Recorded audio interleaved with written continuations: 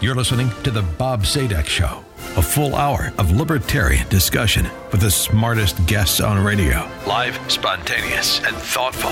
It's the show of ideas, not attitude. Now, your host, Bob Zadek.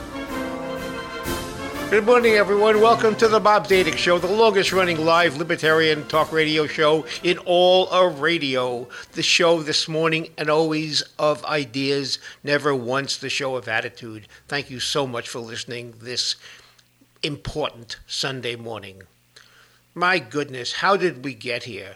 How did we get to a point in the history of our country that all of a sudden events in Washington seem to be about to alter profoundly the political life in our country and perhaps in the world?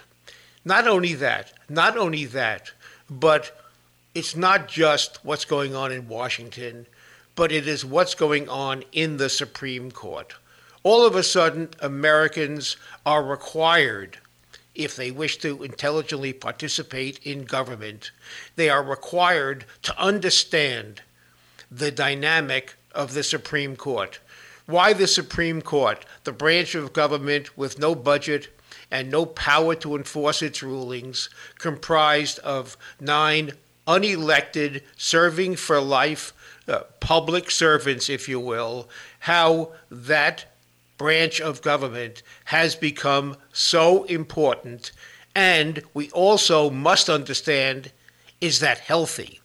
How did we get here? How did that branch become so important? Not only that, and now on top of all of that, we have to understand and take an informed position on how we feel about the possible, I'll say probable likelihood of the elevation of Judge Amy Coney Barrett to be a justice on the United States Supreme Court, what that will mean for the country, how it will affect the lives of all of us, and what's going on what is the dynamics of all of that in D.C., as if we didn't have enough to be concerned about in our already complex lives. Now we have to learn this to help us understand these complex issues. And they are complex at one level, but quite understandable. Issues that one can really get our minds around. To help us understand this, I am proud and delighted, perhaps thrilled is the right word, to welcome to the show this morning Professor Randy Barnett. Professor Barnett is a legal scholar. He was a practicing lawyer for many years, and now he teaches con law, contracts, and legal theory at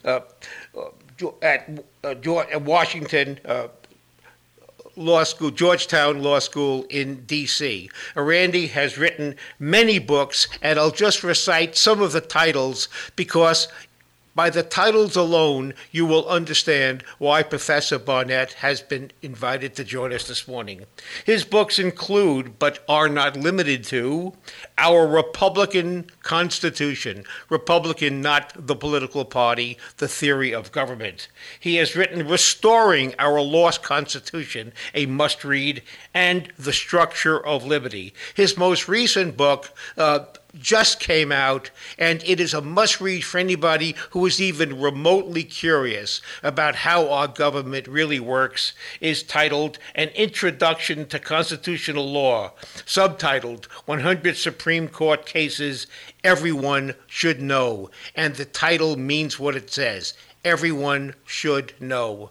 Randy will help us understand the dynamics of the confirmation battle, and yes, it will be a battle over soon-to-be justice, we hope, Barrett, what this means to the court, what this means to all of us. Randy, welcome to the show this morning, and thanks so much for all of the scholarship you have made available to me and everyone else who has read your books. Well, Bob, thanks very much for those extremely kind words. They make my day, they make my weekend, and they make my week.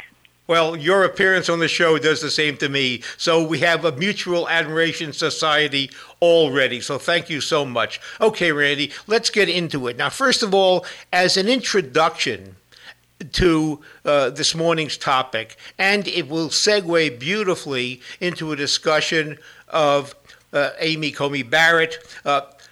You are a passionate, strong advocate for a concept of interpretation of the Constitution, which has been called generally originalist, looking at the original meaning of the Constitution. And that is compared, perhaps, if we want to divide the world into two parts, an alternative philosophy, which you and I do not subscribe to, is something called, not very helpful, the living Constitution.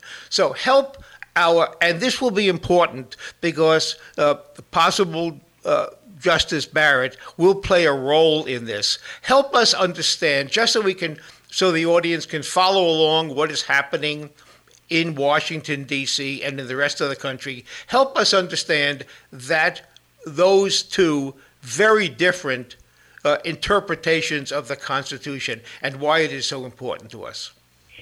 Well, I'm delighted to, and believe it or not, it's not that complicated. It's actually, this part is, there are a lot of things that are complicated, and I guess we're going to get into some of those, but this one isn't.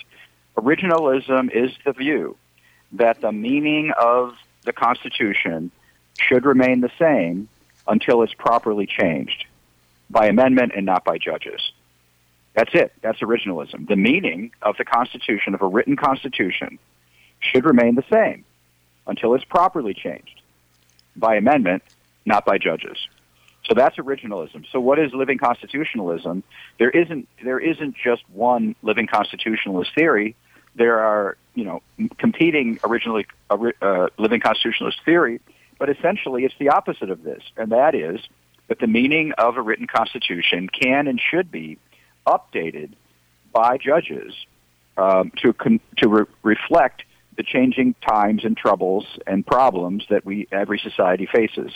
So it is a judicial updating view of the Constitution rather than view the Constitution's meaning as fixed, and that judges are subject to that meaning as opposed to be able to determine that meaning for themselves.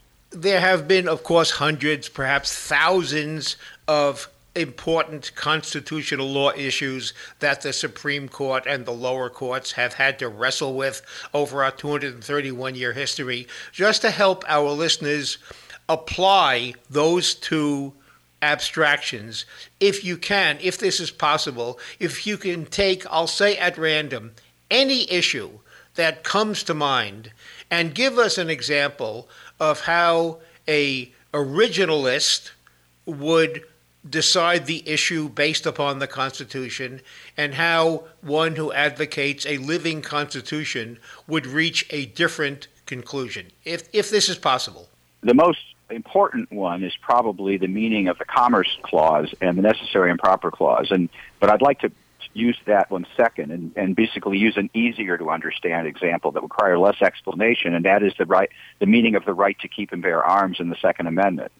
An originalist would argue that right, the meaning of that right is the same today as it was in 1789 or 1791 when the Second Amendment was ratified, and also that the right to keep and bear arms is the same today as it was in 1868 when the 14th Amendment was ratified that says no state shall make or enforce any law which shall abridge the privileges or immunities of citizens of the United States.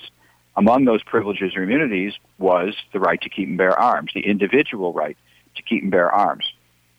So that's what an originalist would say. A living constitution. Now there are people who are opposed to gun rights who argue that the original meaning of the Second Amendment was actually not an individual right; it was a collective right. Well, that is an originalist argument that they're making. So that's okay. I mean, I think it's wrong. But it's okay for them to make that argument because they're making an originalist argument about what the public meaning was of right to keep and bear arms. They argue that it had a military-only meaning. What a living constitutionalist would say is that the Second Amendment is at best a starting point of a judicial analysis or a single factor to be considered along with all other factors to be considered, and that with the changing times and with changing circumstances, for example, the founders would not have imagined that weapons would become as lethal as they are, or that people have become as violent as they are, or whatever you would say has changed since between then and now. And if they were alive today, they would say that public safety might require strong restrictions on the right to keep and bear arms today. And they don't. And of course, living constitutionalists don't have to say what the framers would say. They can simply say that's what we say, and we should not be bound by the dead hand of the past. They argue that we should not. Our gun policy should not be restricted by what some people who are long ago dead, have died long ago, think gun policy should be. Gun policy should be decided today by the legislature, and there should be no constitutional right that stands in the legislature's way. So therefore, the originalists would say, and if society feels that a certain provision in the Constitution is wrong given life in America today, there is a solution. It is a political document, and there is a mechanical way to change it. And if you feel there is no individual right to bear arms, or that should be limited, there's a way to do it. It's not as if it cannot be changed, but there is a mechanical way to do it, and it is not by what some justice today determines should be the 21st century application of that, and the solution is just change it. So therefore, it is not as if originalism says we are stuck with the dead hand from the past. We're not stuck with it at all. In fact, there's a mechanical way to change it. But the wrong way to change it is just to shrug it off and just to change it by judicial reinterpretation. Did I That's cut right. that short, That's right. or is that an accurate summary? No, that's right. And the Constitution's been changed 27 times. It's been changed in significant ways. The 14th Amendment created a federal power to police states so that they wouldn't violate the rights of their own people, which is a power that the federal government largely lacked before 1868. In the progressive era, we saw the establishment of a power in Congress to tax incomes, which has had a huge effect on our structure of government, I think for the worse, but it was done the right way through a constitutional amendment which allowed Congress to tax incomes, and that's how we got the income tax. That was done by constitutional amendment as well. So the Constitution has been amended, and if the Supreme Court were ever to enforce the original meaning of the Constitution, and that meaning just completely flew against modern contemporary opinion, as I think it might in some cases, then I would predict in those cases you would get a rapid amendment, and it would have the virtue of having a text that justices and judges can follow in the future when they have to interpret the meaning of the new amendment. In fact, anyone who proposes a new amendment surely wants that amendment to be read as it was meant to be read at the time it was enacted, or why propose the amendment itself? If judges can undo the original Constitution, why couldn't they just undo any amendment that would change it? Which is actually, Bob, what they did do, what the judges did do with the 14th Amendment. I stated for you the Privileges or Immunities Clause, which says no state shall make or enforce any law which shall abridge the privileges or immunities of citizens of the United States. That seems quite important.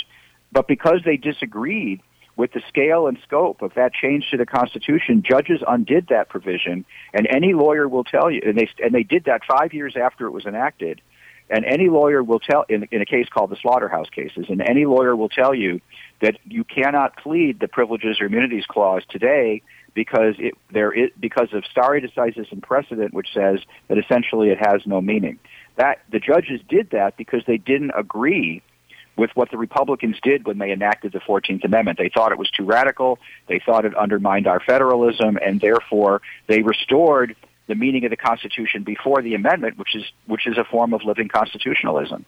Now, I know you're a Bears fan, and you like the Bears because you come from Chicago, and that's the team you feel allegiance to. But your commitment, your passionate commitment, and mine, to originalism is not as arbitrary as you happen to have been born in the Midwest, and therefore you're a Bears fan. There is a philosophical, a passionate, as you have so often taught me when I sat in the audience when you spoke. There is an intellectual passion behind originalism. It's not just Bears versus Giants versus Niners. So tell us why. Tell us why you are intellectually committed and why all of us should be committed to originalism, not just because it is conservative and perhaps we are conservative. It has nothing to do with that. There is a deeper, more important reason why you and I, but I'm asking you to speak, so strongly embrace originalism. Why is that, in your opinion, the right way, if you will, to interpret the Constitution? Well, I'm happy to answer that question. There's multiple reasons for originalism, not just one, but let me just identify two reasons. One, this first reason has to do with the rule of law, and that is that judges take an oath to adhere to a written constitution. All government officials take an oath to adhere to the written constitution. And the meaning and the reason why we make that, we only give them the power to do what they do in return for that promise they make to follow the Constitution. So what a written Constitution provides is a rule of law to govern those who govern us. The Constitution actually doesn't govern us, we the people. The Constitution, except for the 13th Amendment, which bans slavery, it bans us from having slavery, not just the government from endorsing slavery. But with the exception of the 13th Amendment, the Constitution does not bind we the people. The Constitution is the law that governs those who govern us. And in the absence of that law, if those who govern us can make up whatever laws that govern them, it would be just the same thing as if you and I, Bob, could make up whatever laws that govern us for our convenience. And not only that, we could change the law as we wish to, as it fits our needs of the moment. And I think everybody would agree that would be a very chaotic way to have a society where each individual person would make up their own law, and their law can change depending on what they would like to do at that particular moment. It'd be like having living speed limits instead of a speed limit for everybody. So that's one reason. It has to do with the virtue of having a rule of law to govern those who govern us, and that's the only because they've pledged to be bound by that law do we give them the power under that law. So that's one reason. The other reason is because our particular Constitution happens to be a good Constitution, and if that Constitution, which is law, is followed, we'd be better off as a group, as a country. We would be better off than if we merely follow the law or the Constitution that's given to us by 9 justices on the Supreme Court. The Constitution is actually a better document than what the Supreme Court can provide. And if we were to follow the Constitution, Bob, the original meaning of the Constitution, it actually would go a great deal to reducing the significance and importance of two things, of national elections. So every 4 years, it's a fight to the death. It's the most important election of our lifetime. It would reduce that, and it would reduce the importance of who gets to be on the Supreme Court as we fight over that every single time. And it would reduce the importance of both of those things because it would send power, it would allocate power to 50 states for 50 state solutions to social and economic policies. And we would not all be fighting either to have our policies adopted at the national level, or actually what even gets people to fight more is to stop people with whom we disagree from imposing their views on us. As a result, every national election is a fight to the death to prevent the people we disagree with from having their way and imposing their will on us. And also, we would like to, perhaps, embody our will into law, but mostly it's a self-defense. We're deathly afraid of what will happen if our political opponents get control of this central government. But if we had 50 states, 50 state solutions to almost every social problem, and remember, the 14th Amendment would still be there to protect each of our individual rights against our own states. If we could have 50 state solutions, it would decentralize and diffuse all of this intense social and political conflict that we're now experiencing, make the Supreme Court a lot less important than it currently is. It's so interesting that you said that, Randy. I have so often on my show, I have done shows on, I did a show recently on, are we more at loggerheads with each other now than in the past, or have we always been this way? And what makes it seem like the disagreements, the polarization is more intense? And I concluded, and I'm going to just repeat your words, I concluded that the problem was that with all power, or with the devolution of power, leaving the states and going to Washington, that means the stakes in Washington elections get increasingly higher because it's a fight to the death. If you lose the battle in a national election, then the other side gets to impose their political philosophy on you, whereas with diffused power at the state level, you're not painted into a corner. You're not stuck with having the choice of staying here or moving to another country. You can just foot vote, as our friend Ilya Soman has so often pointed out. You have a safety valve. Before you get that angry, you just get up and move, as people are doing. But when that option is not available, then you're betting the ranch every 4 or every 2 years. And so it involves the word the founders feared the most, which is power, concentration of power. And it's a wonderful segue, Randy, into the next topic, which is the power, the incredible power that has devolved into the Supreme Court. And when you describe a living constitution where you have the judges, in effect, rewriting the Constitution as they think it should be written, you've just described a legislature. A legislator is elected to take their judgment and use their judgment to write laws, consistent with the Constitution, of course. But that's not the job of a judge. That's a legislative job. So as you and I have both observed, the Supreme Court has, I dare say reluctantly, kicking and screaming, being brought into the battle and forced to become, by abdication of the other branches, has forced to become a legislator because the other two branches aren't doing a good job at it. So we have the Supreme Court has become much more powerful, I dare say, than it was supposed to be in the founding.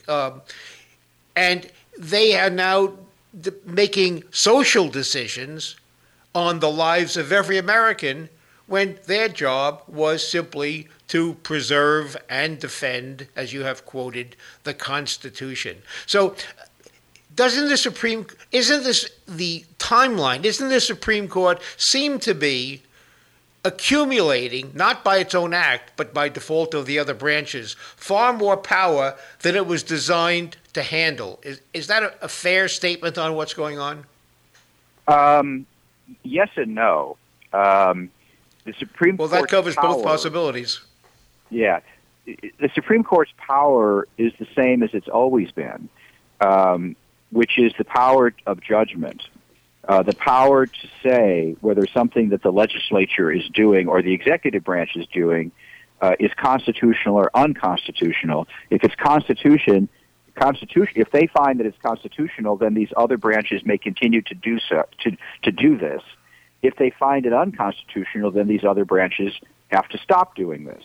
That's what their power is. It's what their power has always been. And even though some conservatives question this, it is the original meaning of the judicial power. It is not something that was invented by John Marshall in Marbury versus Madison.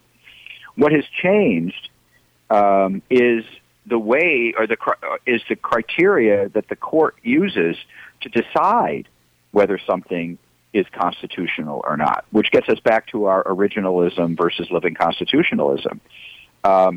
Do they rely on the original meaning of the Constitution, and then what is that original meaning? They have to answer the second question as well as the first question, or do they rely on their own sense of what's proper or improper, what violates a right or what doesn't violate a right? So so their power is the same, but their discretion in exercising that power has been greatly expanded. And as a result, they've made errors in both directions. This is why it gets complicated. They've made errors in both directions. On the one hand, they have acknowledged or recognized or enforced rights that may not actually be rights, and thereby stop legislatures, the other branches, from doing things that perhaps they ought to be able to do. But on the other hand, they have failed to enforce constraints on government, both at the federal and state level, that would stop the other branches from doing things that they shouldn't be doing under our scheme of government. So it's complicated because you'd have to get into a specific discussion of rights on the one hand or powers on the other hand.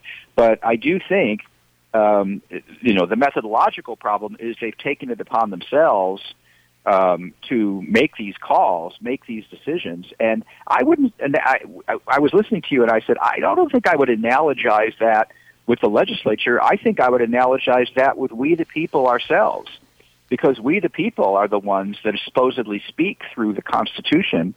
And so the Supreme Court is usurping the role of the people, not the role of the legislatures, because the legislatures also are supposed to be servants of we the people as well. That's a very interesting and persuasive correction. I've learned something just now from what you have explained. Now, in this conversation we're having this morning, there are two very important words that we're going to segue into. And the words are presumption, and they're related. They don't seem related, but Rand, you will understand immediately my reference. One is presumption of unconstitutionality, presumption that something is right or wrong. And presumption is a powerful word because it puts the burden on the other side to prove something, while the party with the benefit of the presumption can sit with its hands folded and say, prove I'm wrong. So presumption is an important word in law and in constitutional analysis. And the related word, which is relevant as we segue into Judge Barrett, is deference. Now, those words, of course, are related. So as we segue into the discussion, segue away from living Constitution versus originalism, but this will be related, and go into, Randy, you advocate for the court assuming, I think your phrase is, a presumption of unconstitutionality, which sounds like you're a troublemaker, Randy, but you'll explain. And also how the concept of judicial deference fits into this conversation, because it'll segue into a difference you have, philosophical difference with Judge Barrett. So first, explain, are you just a troublemaker that you want statutes to be presumed to be unconstitutional, or is there something deeper involved? Well, Bob, I am a troublemaker, but I'm not just a troublemaker. So I have more going to me for me than that. Look, there are actually not two, but there are three approaches to this issue that the court has taken over the years.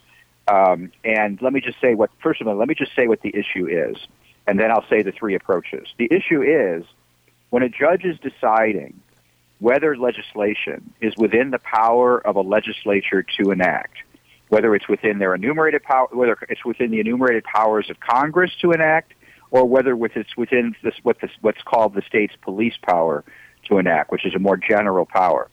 When judges have to decide whether a particular statute is within the power of the legislature to enact, how much do they defer to the judgment of the legislature that it's within the legislature's power, and how much do they essentially defer to the decision of the individual citizen to exercise the liberty that the statute is restricting? So it's sort of who gets the benefit of the doubt? Do they give the benefit of the doubt to the legislature when they restrict the liberties of we the people, or do they give the benefit of doubt to the people? And then, depending on who they give the benefit of the doubt is, the other side can offer evidence and argument as to why they are right after all. So let's say the court gives the benefit of the doubt to the individual whose liberty is being restricted, they would still allow the legislature or the government to come in and say, no, this is why what we're doing is within our proper powers. If they put, by the same token, it ought to be the case that if they give the benefit to the legislature, then it ought to be the case that citizens can come into court and say and rebut that presumption and say, no, this is really not within the powers of the state. Let us offer evidence as to why it's not. So the first of these would be a presumption of liberty, presumption in behalf of liberty. Then the legislature can rebut that presumption by presenting evidence or argument. The second would be a presumption of constitutionality, where the citizen has to come in and rebut the presumption with evidence and argument. There is a third approach, and unfortunately, it's the approach that has been taken by the courts in many cases, and it is the approach that Judge Barrett defends under certain circumstances, and that is that we presume laws to be constitutional and that we don't allow citizens to come in and contest that rebut the presumption. We just say, as long as any reasonable person would think that the law was reasonable, and of course there, by definition, would always be some reasonable person who would think a law is reasonable, then that's constitutional as far as we're concerned. And we, the judges, we are going to get out of the way and let the legislatures do that as long as any conceivable, rational basis for that law can be identified. And it doesn't matter if the legislature offered that reason, if the executive branch offers that reason. We are supposed to we even come up with those reasons ourselves. But as long as there's a reason we can think of, that's good enough. And then a citizen will not be able to come in and offer evidence and arguments to rebut a presumption of constitutionality, much less give the benefit of the doubt to the individual citizen. So it's over that Judge Barrett and I disagree. What's interesting is, Randy, when I think of you and I recall the many times I've sat in the audience when you have spoken, the words that always come to mind, it's like part of who you are, is the presumption of liberty. When I first heard you say those words, I understood so much after you said those three words that I didn't quite understand before. And to help our audience understand a bit, indeed, my own sort of intellectual analysis, when I take the word presumption, I ask our friends out there to recognize and understand and appreciate that the cornerstone of our criminal law. Now, criminal law is crucial because it is the body of law which empowers the state to take away our liberty, to take away our rights. Nothing, in my opinion, is a more important body of law than criminal law. And the cornerstone of our criminal law system is the presumption of innocence. Now, we all know from when we were very young that we learn from popular television, from the media, from what we learn in school, that the burden is on the state to prove that an individual committed a crime and should be deprived of her liberty. Why is the burden on the state? Because to the founders and to all of us, liberty is more important. If we are going to err, we'd rather err on the side of preserving liberty than err on the side of taking away liberty. So therefore, the burden is on the state. And Randy, what you have said to me is the exact parallel, except it's not criminal law. But since every law, in one way or another, deprives us of a liberty, we must do something or cannot do something else. Every law has that phrase somewhere in it.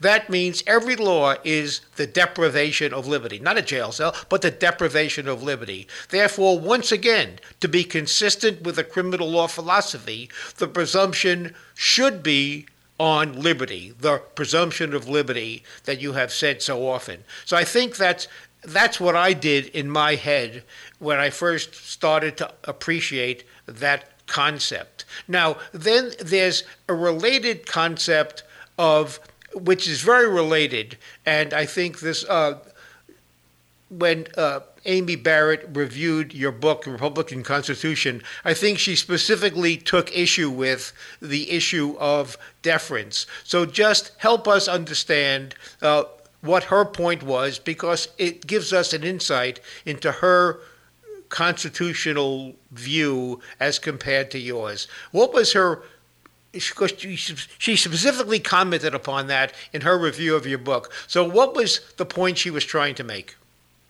Right. Well, I want to answer that question, but I don't want the listeners to be misled. I strongly support Amy Barrett's confirmation as justice on the Supreme Court, notwithstanding the disagreement you and I are now identifying, which is very real. And the reason I do is not only do I believe she has the character to be on the Supreme Court, which is an important part of judicial character, which is an important part of being a judge, the intelligence, the background. She is an experienced law professor who has written great scholarship and understands. But this leads me to my point. She's an originalist. She understands what originalism is, and I would have confidence that she would be an originalist on the court, and she would remain an originalist on the court, and she would not be seduced by the power that Washington and the establishment can offer Supreme Court justices.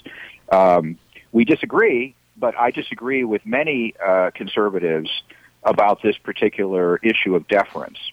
Now, I will say that what this means on the upside for her is that where the Constitution is clear about either allowing something or prohibiting something, I think she will enforce the Constitution as it is written, more likely than most other people who would be appointed to be the Supreme Court. There is one wrinkle on this, Bob, and that is it'll depend on what her view of stare decisis or precedent is. So that's a separate question. But let me now get back to the issue of deference, which you've asked me about, where we disagree. I think that Judge Barrett will enforce the rules of the Constitution where those rules are clear, but the issue is what happens when there's a general injunction or Congress is exercising one of its powers, but does so in a way that is either unnecessary or improper. Under those circumstances, I would expect her, as she explained in her commentary on my book, to be more deferential to the opinion of Congress. Now, so deference means she would put the opinion of Congress, whether what it's doing is within its powers, perhaps over what the opinion of the Supreme Court is. The way she puts it, however, is not quite like that. The way she puts it is to say that the Congress gets to make policy judgments, and courts are not competent or capable of making policy judgments. And stated that way, I do agree with her. But I don't think it's a policy judgment for a court to ask the Congress to explain just why it's doing what it's doing and why it's necessary and why it's proper, and then to have a court exercise independent judgment over that claim. I don't think that gets the court. That's the reason why I resisted your analogy of the court to a legislature. I don't think making that assessment of the relative merits of Congress's claim versus the relative merits of an individual claimant's, a plaintiff's claim, that this action is either unnecessary or improper under the Constitution for it to implement. She would defer to Congress. The result of the deference that she and many other conservatives favor is that what we have, in effect, is a system not of single deference, but of double deference. What is double deference?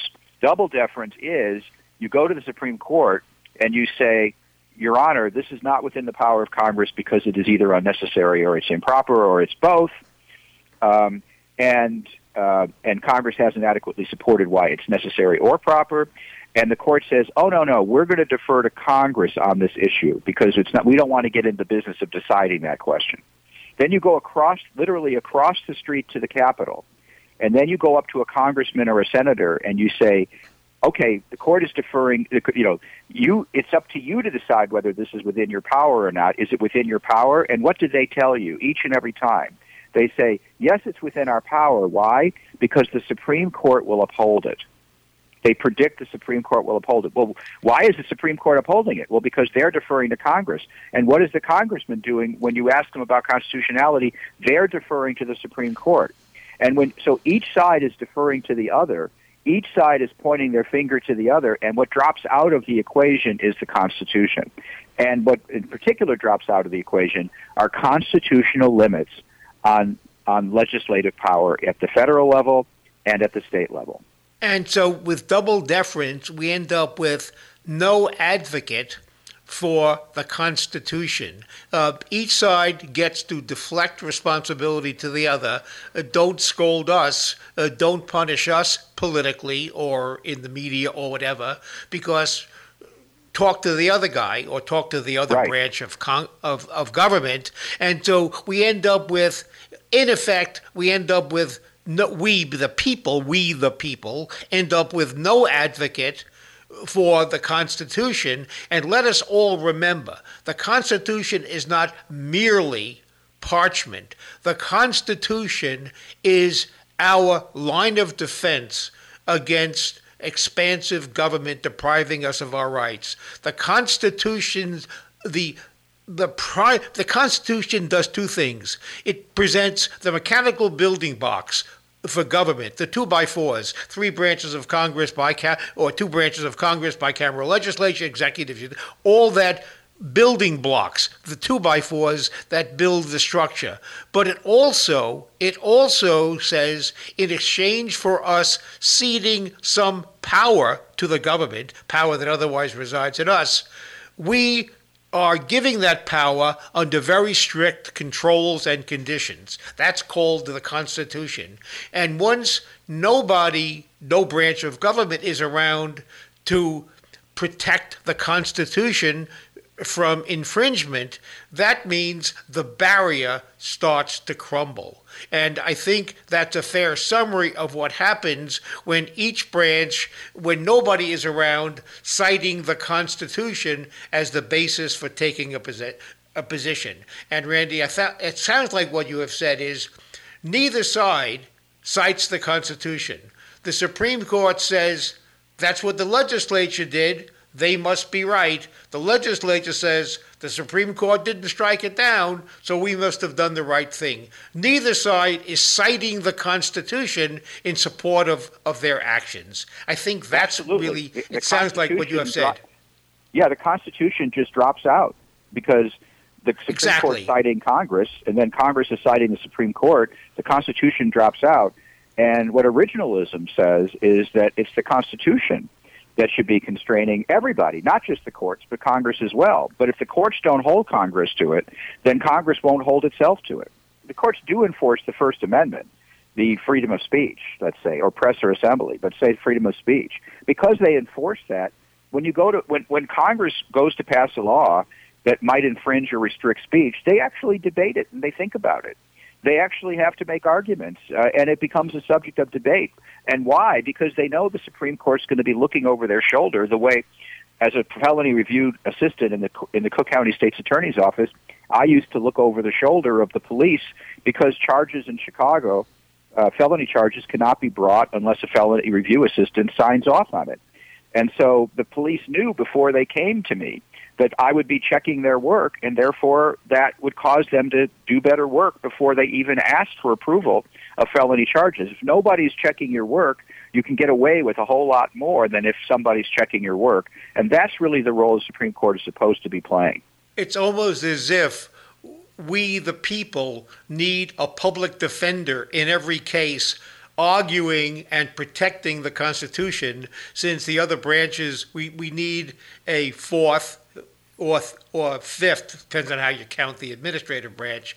We need another branch of government, sort of like independent counsel or like the Inspector General, just to always be the guardian of the people's rights under the Constitution, because you describe a system when there's an abdication by both of the other branches of government, the legislative branch and the executive branch. So that's what is sort of missing in the equation when we have what you have described as double deference. Now, a question and this may be the last question we get to examine in detail, I never can understand, and perhaps you can help, why is it that, let's say, conservatives or one of the political parties, even though a political party does not describe a philosophy at all. It tells you nothing about one's philosophy when you identify with a party.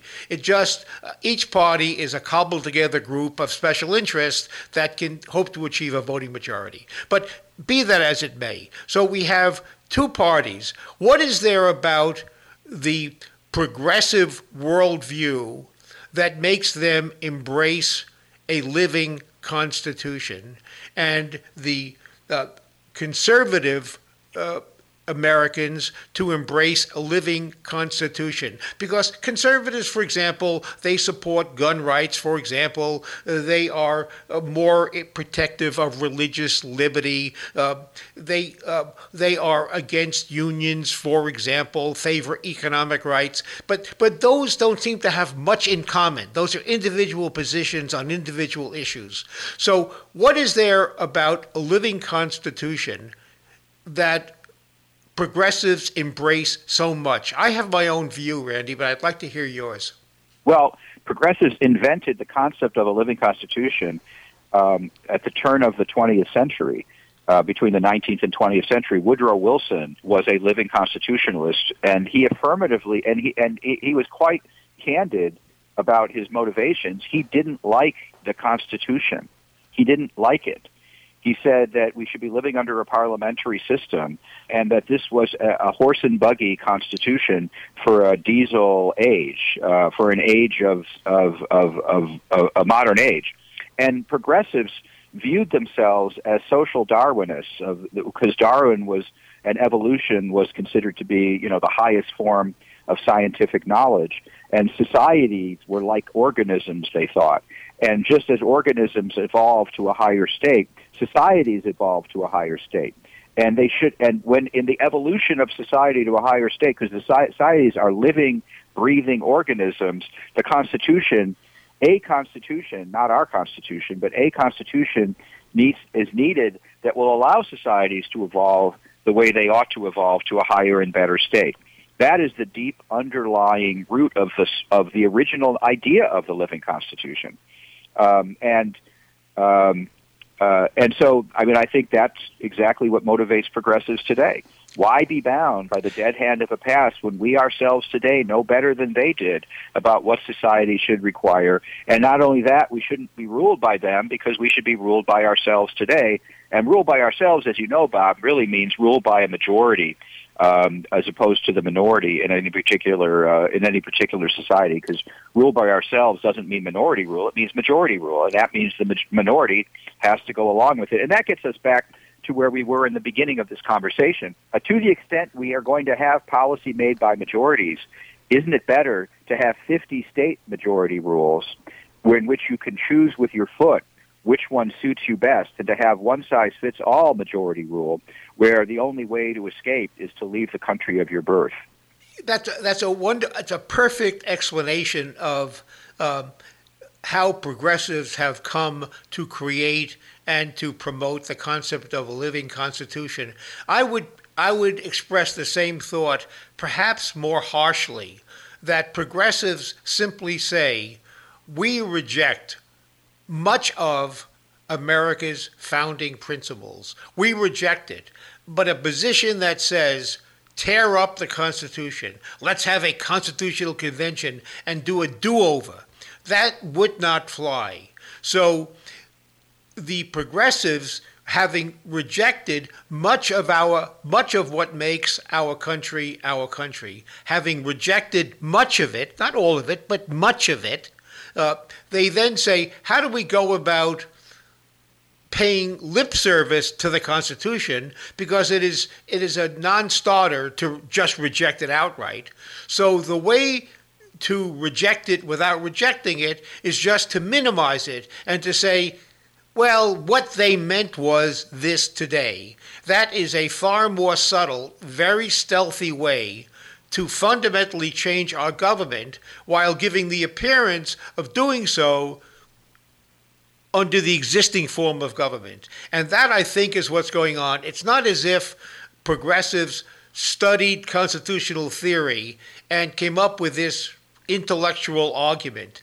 This is the Constitution is in the way, and this is the most politically expedient way of getting the Constitution out of the way by simply interpreting it out of existence. Now, that's rather harsh and maybe too extreme. I don't think it is, but it could be criticized as being extreme. But that, I think, is what's going on.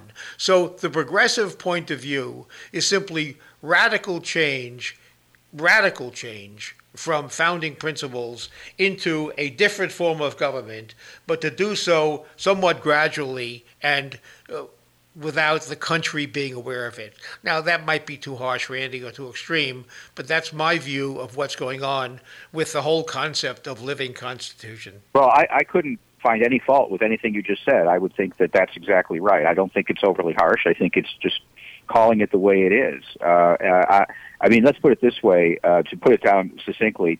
If you told your spouse, I love you dearly, and I want to fundamentally transform you, then maybe that suggests you actually don't love your spouse as you profess to do. What you want to do is that you want a different spouse. That's a perfect way to put it. You did a much better job than I did with my own thought. Thank you so much.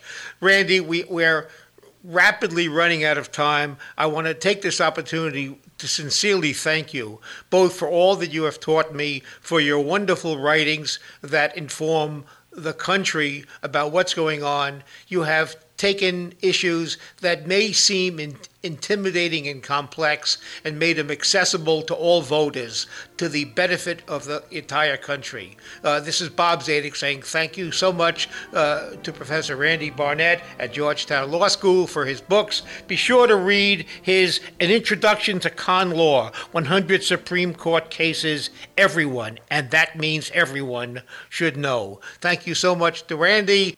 You're very welcome. Thanks, Bob. And thank you to my friends out there for giving us an hour of your time this weekend morning. So long for now. I'll be back again next Sunday.